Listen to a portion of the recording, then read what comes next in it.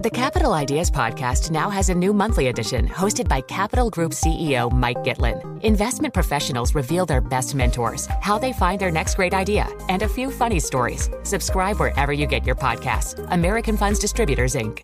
The countdown has begun. This May, 1,000 global leaders will gather in Doha for the Qatar Economic Forum powered by Bloomberg, held in conjunction with our official partners, the Qatar Ministry of Commerce and Industry and Media City Qatar, and premier sponsor QNB. Join heads of state, influential ministers, and leading CEOs to make new connections and gain unique insights. Learn more at QatarEconomicForum.com. Let's say good morning to our guest, Komal Sri-Kumar, president at Sri-Kumar Global Strategies.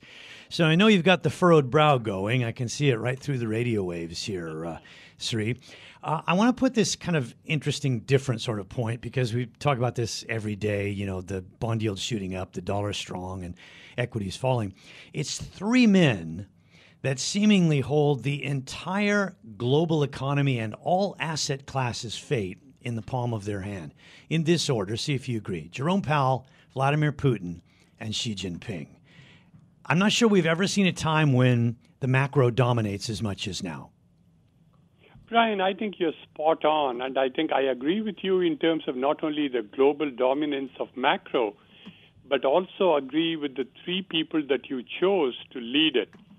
And here is the puzzle which is common to all three individuals, even though they come from very different countries.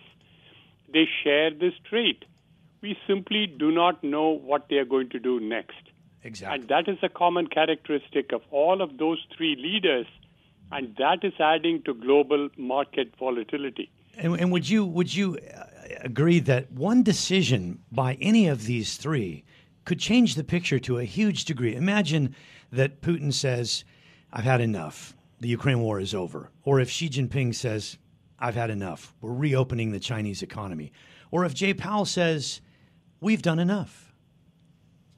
Exactly. All of them would completely change the picture. I do not expect to go in the order in which you mentioned. I don't expect Putin to end the war right away because I think that would be very negative for him in terms of perception within his own country and for his longevity in office. Xi Jinping, again, I don't know that he's going to sharply change. There was a big change today that he reappeared in public today after a mysterious absence for a couple of weeks. But he seems to be out and doing, so I think until his coronation happens in the middle of October, probably not much of a surprise. But we don't know what he's going to do next.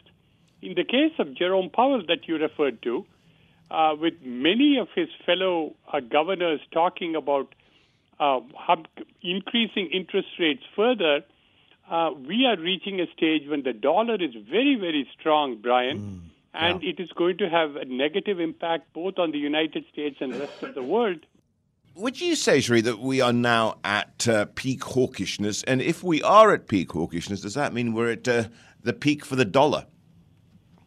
I would agree with you on both, that we are at peak hawkishness, Rish, and also that the dollar index has hit a high that we haven't seen in some 20, 21 years, which also suggests that we may be close to the peak. But here is what could go wrong. If you have another false move coming from the UK, as they did Friday and yesterday, in terms of countervailing the movements that were made by the Bank of England, or if the British government were to take steps to criticize the Bank of England, that is going to cause more money to come to the United States and strengthen the dollar further. So the dollar, I think, is fine in terms of where it is, reached its peak, but it is an exchange rate, we like to say, is like a two-sided game. It takes two to tango. And if you have the other side weakening, then the dollar is going to strengthen. But from the U.S. side, I think the game is done. Sri, if you were sitting on the board at the Fed, would you be urging a little more nuance and trying to thread the needle here, or would you continue to pound the table as they're doing? I would not pound the table. I would act. And I think the problem with this Fed is that they talk too much and not too much gets done. I would have increased interest rates, as Brian, you and I have talked on this program in the past. I would have increased interest rates in the middle of 2021. I wouldn't have said anything about transitory. But if I did make that mistake then, I would increase substantially. I had asked for a 1.25 percentage point move in the last meeting so that the Fed can stay ahead of the curve. Instead, they keep making smaller and smaller moves relative to what is needed, and that means there is no end in sight. Sri, I mean, the thing is, there's a large body of thought out there saying that they are so far behind the curve that actually inflation's already turned to the downside given some of the readings of price increases that we've had.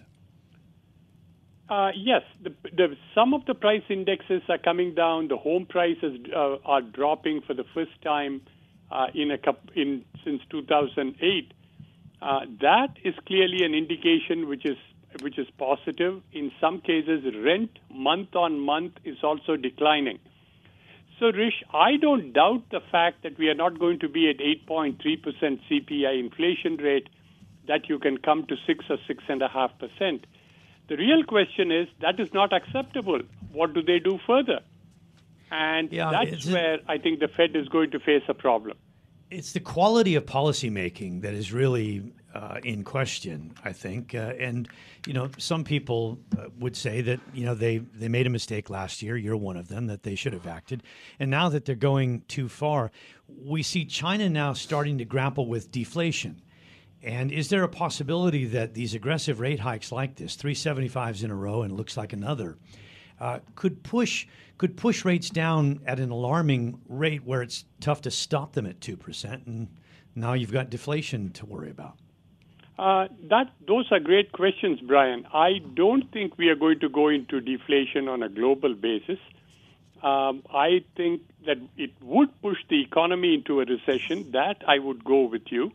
Both Western Europe and the United States appear to be headed toward a recession. The U.S. is better off compared with Western Europe.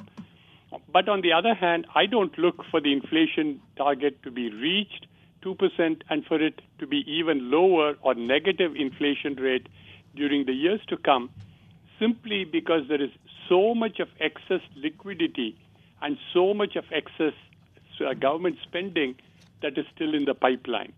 Until all of that disappears, which may happen in a few years, and no further excesses take place, I wouldn't be worried about a deflation. Komal, always a pleasure having you on the program. Komal, Sri-Kumar there, President of Sri-Kumar Global Strategies, getting his take on the markets. The countdown has begun. This May, 1,000 global leaders will gather in Doha for the Qatar Economic Forum powered by Bloomberg, held in conjunction with our official partners, the Qatar Ministry of Commerce and Industry and Media City Qatar, and premier sponsor QNB. Join heads of state, influential ministers, and leading CEOs to make new connections and gain unique insights. Learn more at QatarEconomicForum.com.